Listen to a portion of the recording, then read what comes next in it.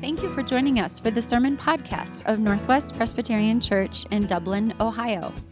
Our church exists to celebrate the gospel through Christ-centered study, worship, and prayer, to connect in community through fellowship, accountability, shepherding, and outreach, and to love our city through sacrificial giving of time, treasure, and talents, so that it might flourish as a place where Jesus is known. For service times and more information about our church, visit npcdublin.org. And now, Pastor Dave Shooter. So, this morning is my 15th anniversary of being at NPC. It's crazy. I appreciate that. I didn't expect that, but I did. Not sure what I expected, to be honest with you. But I did look back in my notes, and it's been a interesting emotional roller coaster kind of week, because this week on Monday through Thursday, I was down at Covenant Seminary for a conference, and I had not been back to the seminary really to within a year that I graduated, which was 1997. I think I dropped back onto campus in 98, and life just hadn't brought me back there since then. And so, it just was a trip down memory lane a little bit, because we were so young when we went to seminary. I drove past the tiny apartment that we lived in. If I showed you a picture of the apartment, you'd say, "Oh, that looks like a great apartment." But it was really like 3 floors of apartments, and we just had like 1 floor of this apartment, and it was massive to us. We had 0 kids throughout seminary, and so it just was interesting. I texted Kim that I wasn't so much feeling nostalgia in the way that you can feel regret that comes with nostalgia. You know what I mean? I wasn't so much feeling that as much as just thinking back to how much life was ahead of us at that moment in time. So much yet to unfold in the next 28 years. 15 years ago, of course, we showed up. We had 3 small children. We had a 3rd grader, a kindergartner, and a 2-year-old. The 2-year-old, as I've shared before, she was very happy to make the move. She saw all the boxes in our house in Chicago, and she wasn't sure which box was hers. She followed a mover around the whole house, making sure that she was going to get into the right box so that she could come to Columbus with the family. And she was so relieved when I told her that she got to ride to Columbus in the car. She thought that was the best. So, lots of changes since then. Tomorrow we head westward to drive John to his first job in Alaska, which is crazy that is going to happen. And so a lot of emotions and feels over the past week. Much affection and appreciation for you here who've been part of the journey. Some of you, as I look at, have been here the whole 15 years. And we've been through a lot together, some hard and some good, and we've seen Jesus be faithful in so many different ways. And I could go on, and it would be a fun reminiscence, I think, in some ways, but sermons aren't about the preacher. They're not supposed to be about the preacher. The greatest preacher, human preacher who ever lived, John the Baptist, who Jesus affirmed. He said there was none like him. John the Baptist said of Jesus and his relationship to Jesus' ministry, "He must increase, but I must decrease." And increase in the New Testament is often descriptive of the growth of the gospel and the growth of the church, particularly in the New Testament book called Acts. You will find expressions about the Word of God continuing to increase and the number of disciples multiplying greatly. And it's one of the ways that you could outline the book of Acts if you wanted to. The spread of the Word of God, the gospel of God throughout the world, increasing. But there is a second meaning to the word increase, which is intriguing when applied to John and his description that Jesus must increase and he must decrease. And that is, the word increase also describes the brightening of something. The ways that the days get longer after the winter solstice is one of the ways that it's used in the Greek language, that the days increase in brightness. And I wonder, and I think I could contend that that is actually what John the Baptist means. That his job as the preacher is for Jesus to become brighter, for Jesus in his glory and in his greatness to become brighter, and that is the responsibility of the minister to fade into the background of Jesus' greatness. I think that that is what John has in mind. And it brings us to understand, in some ways, the goal of Christian ministry. And by Christian ministry, I don't mean simply the goal of the Christian pastorate, but I mean the kinds of ministries that happen in the church, across the congregation, the kinds of things that were even happening this morning as communicants class members were fed and were interviewed by ruling elders, and as Sunday school classes were taught, and as worship was engaged in the conference room next to my office, that it is the goal that we have that Jesus would shine brighter and brighter, and as a consequence for each of us to fade into the light of Jesus' greatness. And that would bring us, you're like, how does this relate to 1 Thessalonians 2? Well, I think in 1 Thessalonians 2, and in the verses which Dave just read for us, Paul wants the greatness, the brightness of soon returning King Jesus to shine brighter in the Thessalonians' hearts, and to shine brighter against the frustrations of the moment of time that they were in. And he does this in an interesting way. He does this in these verses by sharing his ministry heart for his friends. This passage is intensively personal. I don't know if you caught that as Dave read it. It's an intimate passage because he is sharing about the heart of ministry. And his prayer that the Thessalonians would grow in love for each other, which would then bring hope not only to the church but to the world, that they would grow in love for the world around them, that they would grow in blamelessness in advance of King Jesus' return. This is his prayer. We've noted it in preceding weeks, beginning in verse 12. May the Lord make you increase and abound in love for one another and for all as we do for you, so that he may establish your hearts blameless in holiness before our God and Father at the coming of our Lord Jesus with all his saints. And we saw last week, and if you're just visiting with us this morning, I'll catch you up for a moment, that opposition to the light of Christ in a world which is always spiritually dark is typical. It's normal. It's normal for opposition to Jesus to happen. Jesus himself was rejected by those he preached the gospel to. The apostles were chased out of Jerusalem. Christians in Judea faced hardships from their countrymen. Now these Greek Christians were experiencing the same thing. And Paul says to the Thessalonians, which we saw last week, we ought not to be surprised. Indeed, John the apostle put it this way in the context of maybe the most famous verse in the New Testament, John 3:16, for God so loved the world that he gave his only son, that whoever believes in him should not perish, but have eternal life. And that is great news. We love that reality.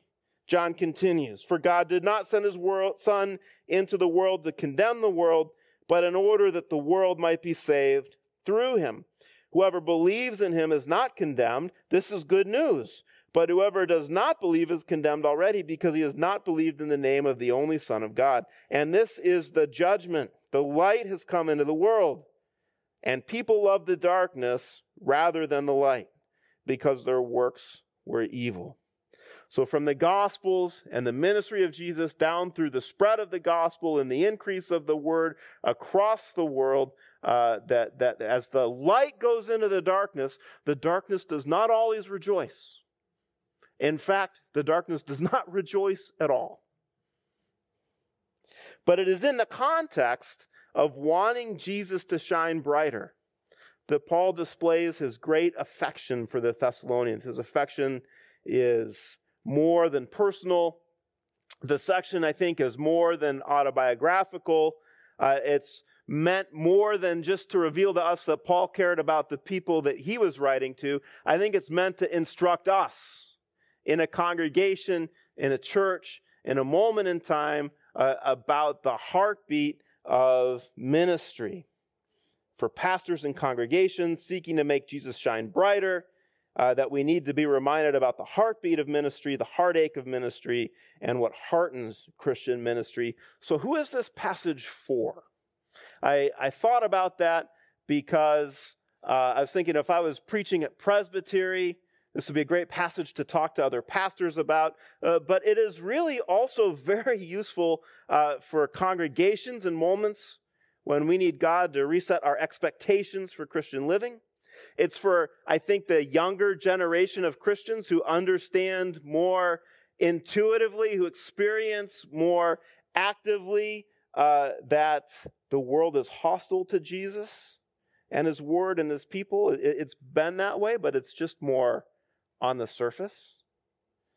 It's for maturing Christians for whom the thrill of new conversion is gone, who need encouraged to keep looking at the horizon for the return of the King. It's for not yet Christians who are browsing the news and who wonder if humanity is trapped in an endless cycle of bad news. It's for the 5th or 11th grader or college sophomore or anyone else who wonders if Christian ministry, whether the pastorate or as a campus worker or as a children's pastor, is God's call on your life. And if you wonder if Jesus is calling you to make Him brighter, what would that be like? What would it be like? Paul wants to talk to us about the heartbeat and the heartache and the heartening of Christian ministry. So this is for all of us. The heartbeat of ministry. And maybe as I think about this, particularly if you're regularly part of the congregation at NPC, I want you to think about your ministry. I'll think about my ministry. You think about your ministry. Whether it's leading a small group or a student group or a children's group or working behind the scenes or you're in the nursery, the heartbeat of Christian ministry is to strengthen the King's people, to stand firm until the King returns. And that happens not just on a Sunday morning and not just on the platform, but it happens all throughout the life of the church. It was happening on Friday night and Saturday morning at the women's conference. It was happening as students were being interviewed this morning for new membership. That the heartbeat of ministry is to strengthen the King's people to stand firm until He returns. So Paul shares from the depth of his heart to the Thessalonian Christians how much he's alarmed to be separated from them. But since we were torn away from you, brothers, and what he means is they had intended to stay longer in Thessalonica, but there was a riot instigated, and Paul and friends had to be hustled out of the city. They wanted to stay longer, but we were torn away from you for a short time, in person, not in heart, and we endeavored the more eagerly with great desire. And this word great desire, we shouldn't read quickly past. It is an intensive desire, the negative which is the word lust. So it's a strong word. But put positively, they had this great desire to see you face to face because we wanted to come to you. I, Paul, again and again, but Satan hindered us. Paul is intensively passionate to know that the Thessalonians are standing firm in faith despite opposition. Now, he's going to explain more about how to stand firm in a moment. But before he explains how to stand firm, he explains why this is the heartbeat of Christian ministry. Verse 19, For what is our hope or joy or crown of boasting before the Lord at His coming? Is it not you? For you are our glory and our joy. That when Jesus returns, those of us who have engaged in ministry, and I don't mean only the pastorate, But if you're a small group leader, if you're a student volunteer, what will be our crown and our joy and our boasting at Jesus' return will be the people that we help stand firm. Which completely puts a different spin on all of the different behind-the-scenes things that get done in the life of a congregation. King Jesus is coming back. History is not an endless cycle of bad news. History has a terminal point. The terminal point of history for Christians is an amazing moment. That the news that is bad now because of sin and consequence, which our everyday experiences are not forever experiences. That the King who defeated death, that the King who conquered evil is coming back. And that the heartbeat of ministry is to help Jesus' people, the ones that he died for, the same ones that he rose for, the ones that he sends his Spirit to call, to bring to himself, to encourage each other to stand firm, ready to meet the King who has borne our judgment, so that when the King comes back, we are glad and not sad. And you could say the exact same thing, just with a different emphasis, is the heartbeat of evangelism. That we share the good news with a darkening world, so that when King Jesus returns, more people are glad and not sad, because they've come to believe in Jesus as King. Paul says, for you are our glory and our joy. I think these are hopeful and calibrating words for everyone who will serve in a congregation, that it is not the size or the wealth or the influence of the congregation or of the youth group or of anything that will be our boast when King Jesus comes back. People will be our boast. Here's the person that I visited in the hospital when nobody was looking. Here's the person who I encouraged as a fellow schoolmate through a dark time and pointed her in the direction of Jesus. Here's the person who I encouraged in the direction of his giftedness. Here's the person who was stuck in a sin, who I reminded that Jesus has died and has risen, and there is therefore now no condemnation for that person. These people are our hope and our glory and our joy. So, small group leaders and others, elders, deacons, this word is for you by way of encouragement. You give up your free time to prepare. You give up your free time to get ready. You go and you buy the snacks, and some people come and some people don't come, which means that there's more snacks. There's an upside. There's an upside to the non-attendance. But Jesus died for all of them. So keep investing. Keep investing. You're a campus worker, and you've set up appointments to meet students at the student union, and they don't come, and they don't come, and they blow you off, and they blow you off. Keep investing. Keep investing. That's the heartbeat of ministry. So my friend and mentor, Dave Peterson, died this week. Dave was the man of which I mentioned several weeks ago had gotten a difficult health diagnosis. And Dave and his wife mentored Kim and me when we were brand new church planters in South Dakota. Dave had retired from the Army as a colonel, as a chaplain. He did 2 tours in Vietnam, and he had been Norman Schwarzkopf. Does that name ring a bell for some of you? Norman Schwarzkopf's chaplain. He was the command chaplain in Desert Storm. And he was my friend. And when he was in town, he brought me a concoction of McDonald's coffee and hot chocolate, because, these were our options in Sturgis in that town. You had a McDonald's, and you had a Mom's restaurant and a Bob's restaurant, and it seemed to me that in order to have a restaurant in Sturgis, you had to be able to spell the name backwards and forwards the same way. So I suppose you could have had a dad's restaurant, but Dave would bring me this concoction, and he would sit down and he would teach me about being a pastor. And he helped me stand firm. And then a while later,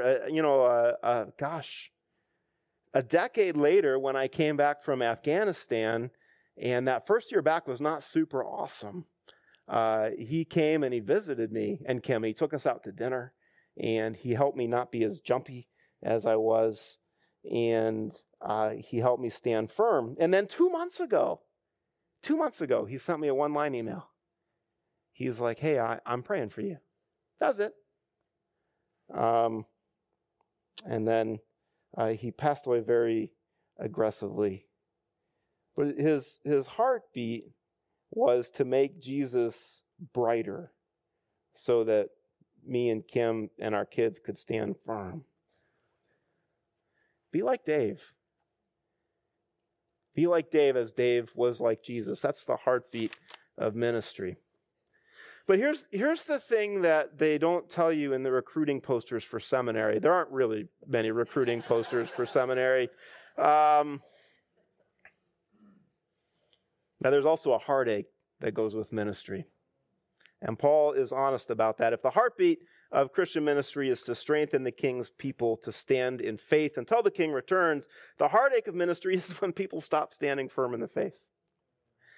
And Paul's anxiety was that the Thessalonians would fall away from faith, and this anxiety to him was nearly unbearable. Paul understands that there is a Bible-long connection between suffering and temptation to disbelief.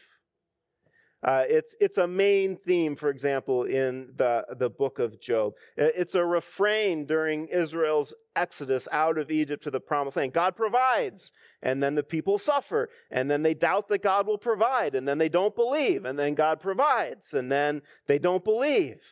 And Paul understands the pattern. He says, therefore, when we could bear it no longer, we were willing to be left behind at Athens alone, and we sent Timothy. So he sends his best guy, Timothy, to strengthen and exhort, to comfort, to come alongside, to advocate for the Thessalonians. And not just with a pep talk, but to bring the reality of God's word in its depth to their suffering. To bring the truth of God into their experience.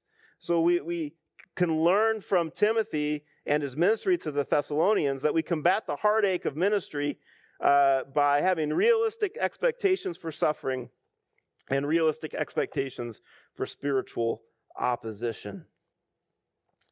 So sometimes suffering is self-inflicted. You make a bad choice and suffering happens, but not all suffering is self-inflicted. Sometimes life in a sin-impacted world brings suffering, disease, war, earthquakes, famine, the whole litany. And these are sad, and these are common to humans. Creation groans. And when this kind of suffering is weighing down on me, two things help me. First, to lament the brokenness of life now, to realize that this is not the way that God created it to be, but that the God who is the creator is also my heavenly Father. And I don't necessarily understand everything between those poles. You know, the pole of suffering and the world not being the way it's supposed to be, and that my Father loves me and is in charge, that this is his world, that he is the ruler yet, as the old hymn puts it. But in between, that calculus in there, I don't always understand. I lament and I trust. But Jesus' followers need an additional category, Paul is telling the Thessalonians, and that is the category of suffering as a result of faith in Jesus. In Acts 14, Paul is dragged outside of a city. They attempt to execute him by stoning. They leave him for dead. He's not dead. He's revived. He travels on, and then when you read the story in Acts 14, he returns to the scene of the crime, so to speak. In Acts 14:21, they returned to Lystra and to Iconium and to Antioch, strengthening the souls of the disciples, encouraging them to continue in the faith, and saying that through many tribulations we must enter the kingdom of God. It's interesting that, as one commentator puts it, that in the catechism teaching of the first generation church, the first Christians were taught that they would suffer for following Jesus. It was a matter of course that they should expect it. And that when it happens, it does not mean that God has somehow lost control or that God has stopped caring about Jesus' people. And so Paul sends Timothy back to Thessalonica to strengthen the Thessalonians in exactly this way. And verses 3 and 4 show the subject of Timothy's lessons, that no one be moved by these afflictions. For you yourselves know that we are destined for this. For when we were with you, we kept telling you beforehand that we were to suffer affliction, just as it has come to pass, and just as you know. And knowledge, of course, in the New Testament is often experiential. Not just head knowledge, but experience knowledge, just as you have experienced. So let's just pause there and remind ourselves that the Christian life is fundamentally good. It's good now, it's better when we die, it's best when Jesus returns. And if you had just one chapter to confirm to you the goodness of following Jesus, you could pick Romans 8, and you would land on such truths like, there is therefore now no condemnation for those who are in Christ Jesus. That if the Spirit of Him who raised Jesus from the dead dwells in you, He who raised Christ Jesus from the dead will also give life to your mortal bodies through His Spirit who dwells in you. In other words, resurrection is your future. And as we saw in the Creed series over the summer, it's not just a spiritual resurrection, but it is a body and spirit resurrection.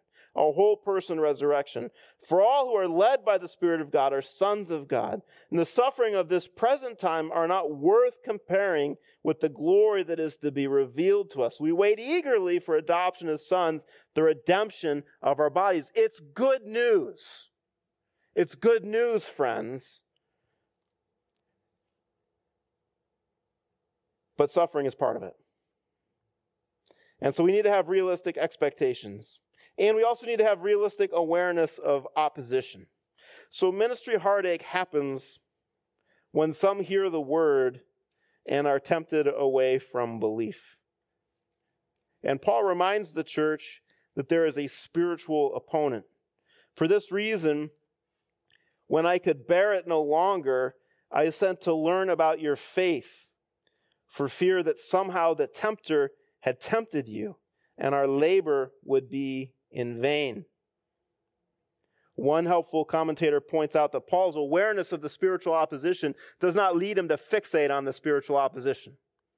So he doesn't fixate on the tempter. What he does is he takes the tools that God gives, which is the ministry of the word and prayer, and he applies them to the spiritual reality. There's a spiritual opponent, and we battle with word and prayer, that the labor of the gospel would not be in vain.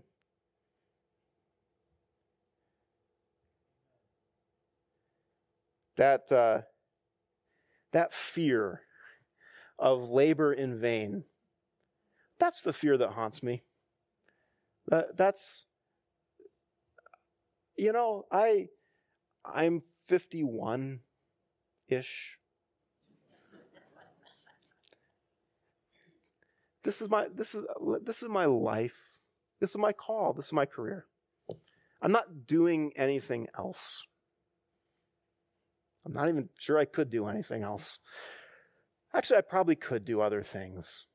One of the things that was encouraging by being back at Covenant this week is there was a moment in seminary where an Old Testament professor called me to his office. I figured I was in deep trouble. Because the way I got through Hebrew was by memorizing the Revised Standard Version of the English Bible. And he's like, "Wow, your translations are spot on. Thank you, sir." I figured that I was in trouble, but he sat down. He's like, "Hey, I want you to think about becoming a professor, and I'd like you to do that." And I remember talking with him. I said, I think my call is to be in the church. I think my call is to be, with the people. And not that I'm different from the people. I am a people. Pastors are sheep and shepherds at the same time. It's humbling. But but I think that's my call, and so I pursued that path. And I did not feel at the seminary kind of the regret of the path not taken. But I did feel this pressure of labor being in vain. And if you are an elder or a deacon or a pastor or a ministry leader of a group, you understand that. Because you understand what it is like to invest in people, sometimes for months and years, and to watch people make different choices in their life of discipleship, to walk away from Jesus. That's the hard, at least for me, that's the hard thing. That's the hard thing. The hard thing is not going to my high school reunion and having my high school friends not like me anymore because I'm a pastor. That happened. I expect that. It's when people walk away from Jesus where you feel like maybe the labor has been in vain. And that's where really you need to be married to Kim. But you can't be married to Kim because I'm married to Kim, and I will if I weren't married to Kim, I would have celebrated about a 1.5 year anniversary at MPC and then been gone. So the last 13.5 years are really due to Kim, because she will encourage me in those moments. And she'll say, God's in charge. God's in charge. The labor is not in vain. And this leads to the heartening of ministry. Heartening, that word that describes the encouragement, the strengthening. Timothy brings back a report that the Thessalonians are standing firm despite hardship. But now that Timothy has come to us from you and has brought us the good news of your faith and love and reported that you always remember us kindly and long to see us as we long to see you. For this reason, brothers, in all our distress and affliction, we have been comforted about you through your faith. For now we live if you are standing fast in the Lord. So Paul is grateful, joyful, encouraged, renewed when Timothy reports that the Thessalonians are standing firm in their faith. Opposition is real. They've stood firm in the gospel, and Paul is glad. And here's the fascinating thing as we look forward to come into the next verses in 1 Thessalonians, that Timothy's report also includes information about behavior that's not yet mature. And this is fascinating to me because Paul says in verse 9, for what thanksgiving can we return to God for you, for all the joy that we feel for your sake before our God, as we pray most earnestly night and day that we might see you face to face and supply what is lacking in your faith. That there are things that the Thessalonians lacked. There were things that made the Thessalonians immature that were distinguishable from not standing firm. To me, that's the fascinating point, because some of the behavior that needs to be addressed in the church that Paul wants to return to Thessalonica to supply includes things like sexual conduct, Christian friendship, the importance of work, doctrinal confusion over life and death outcomes, doctrinal confusion over Jesus' return, and potentially poor treatment of their ministry leaders. So all of this behavior needs to be addressed. It's a mark of immaturity, but it's not a mark of spiritual failure. It's not a mark that they have failed to stand firm. All of the behaviors need addressed. And there are lessons here, I think, that the importance for those of us who are doing ministry, which might be all of us, to be able to distinguish immature behavior where growth is needed from real failure to stand firm. So here are a couple of practical applications for you. First, keep the main thing the main thing. Keep the gospel the main thing. Keep what Jesus has achieved and how his achievement applies to us, so that as we live lives of hearing God's word and applying Jesus' victory to our lives, and as we grow in understanding his achievement, more maturity will result. Which means, secondly, that in your groups, where you are able to, build a culture where gospel growth is expected and immaturity can be encouraged to maturity.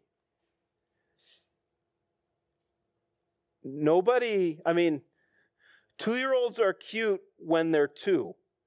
Those of you who are parents of 2-year-olds are like, Dave, I'd like to make an appointment and remind you about the 2-year-olds. But people expect immature behavior from immaturely aged people. What is not cute is when a 30-year-old acts like a 2-year-old. So create groups where immaturity can be expected, but not to stay immature. So don't lead judgy groups that judge people for being immature, but promote maturity. How do you promote maturity? By pointing people back to Jesus, by doing what John the Baptist did. Make Jesus brighter. Make Jesus brighter in their hearts for the things that they are struggling with. Pray for opportunities, thirdly, to strengthen and mature, or to be strengthened and be matured, versus scrutinizing failure. Make Jesus brighter. This is the work. This is the heart of ministry. I'm going to wrap up here, and I'm going to tell you, just because I can, my favorite Dave Peterson story. Dave Peterson, previously mentioned, was the baccalaureate speaker at my seminary graduation. He had just retired from the Army, and they invited him to preach, baccalaureate, that worship service before graduation. I don't know, I think Dublin has a baccalaureate for high school graduates. So Dave was going to preach baccalaureate, and he showed up, and Dave had a distinguished military career. He was the 3rd senior chaplain in the Army at the point of his retirement. And he showed up and he preached in his dress uniform. And he just was all decked out, all kinds of awards. And they read his military biography and they printed it in the folder. But as he was walking down the aisle to get up to preach, a little kid walked into the aisle just to look at him. The way that little kids are sometimes enamored by people in uniform. And David is walking up to preach, and he got down on one knee, and he hugged the kid. And that is all you need to know about the heart of ministry. That Jesus needs to be brighter. And we need to become dimmer. And the culture needs a whole bunch of Christians who are pointing away from themselves and pointing to Jesus and making him greater. We hope you've enjoyed today's sermon podcast. Subscribe to our podcast, and for more information about our church, our values, mission, and ministries, visit npcdublin.org.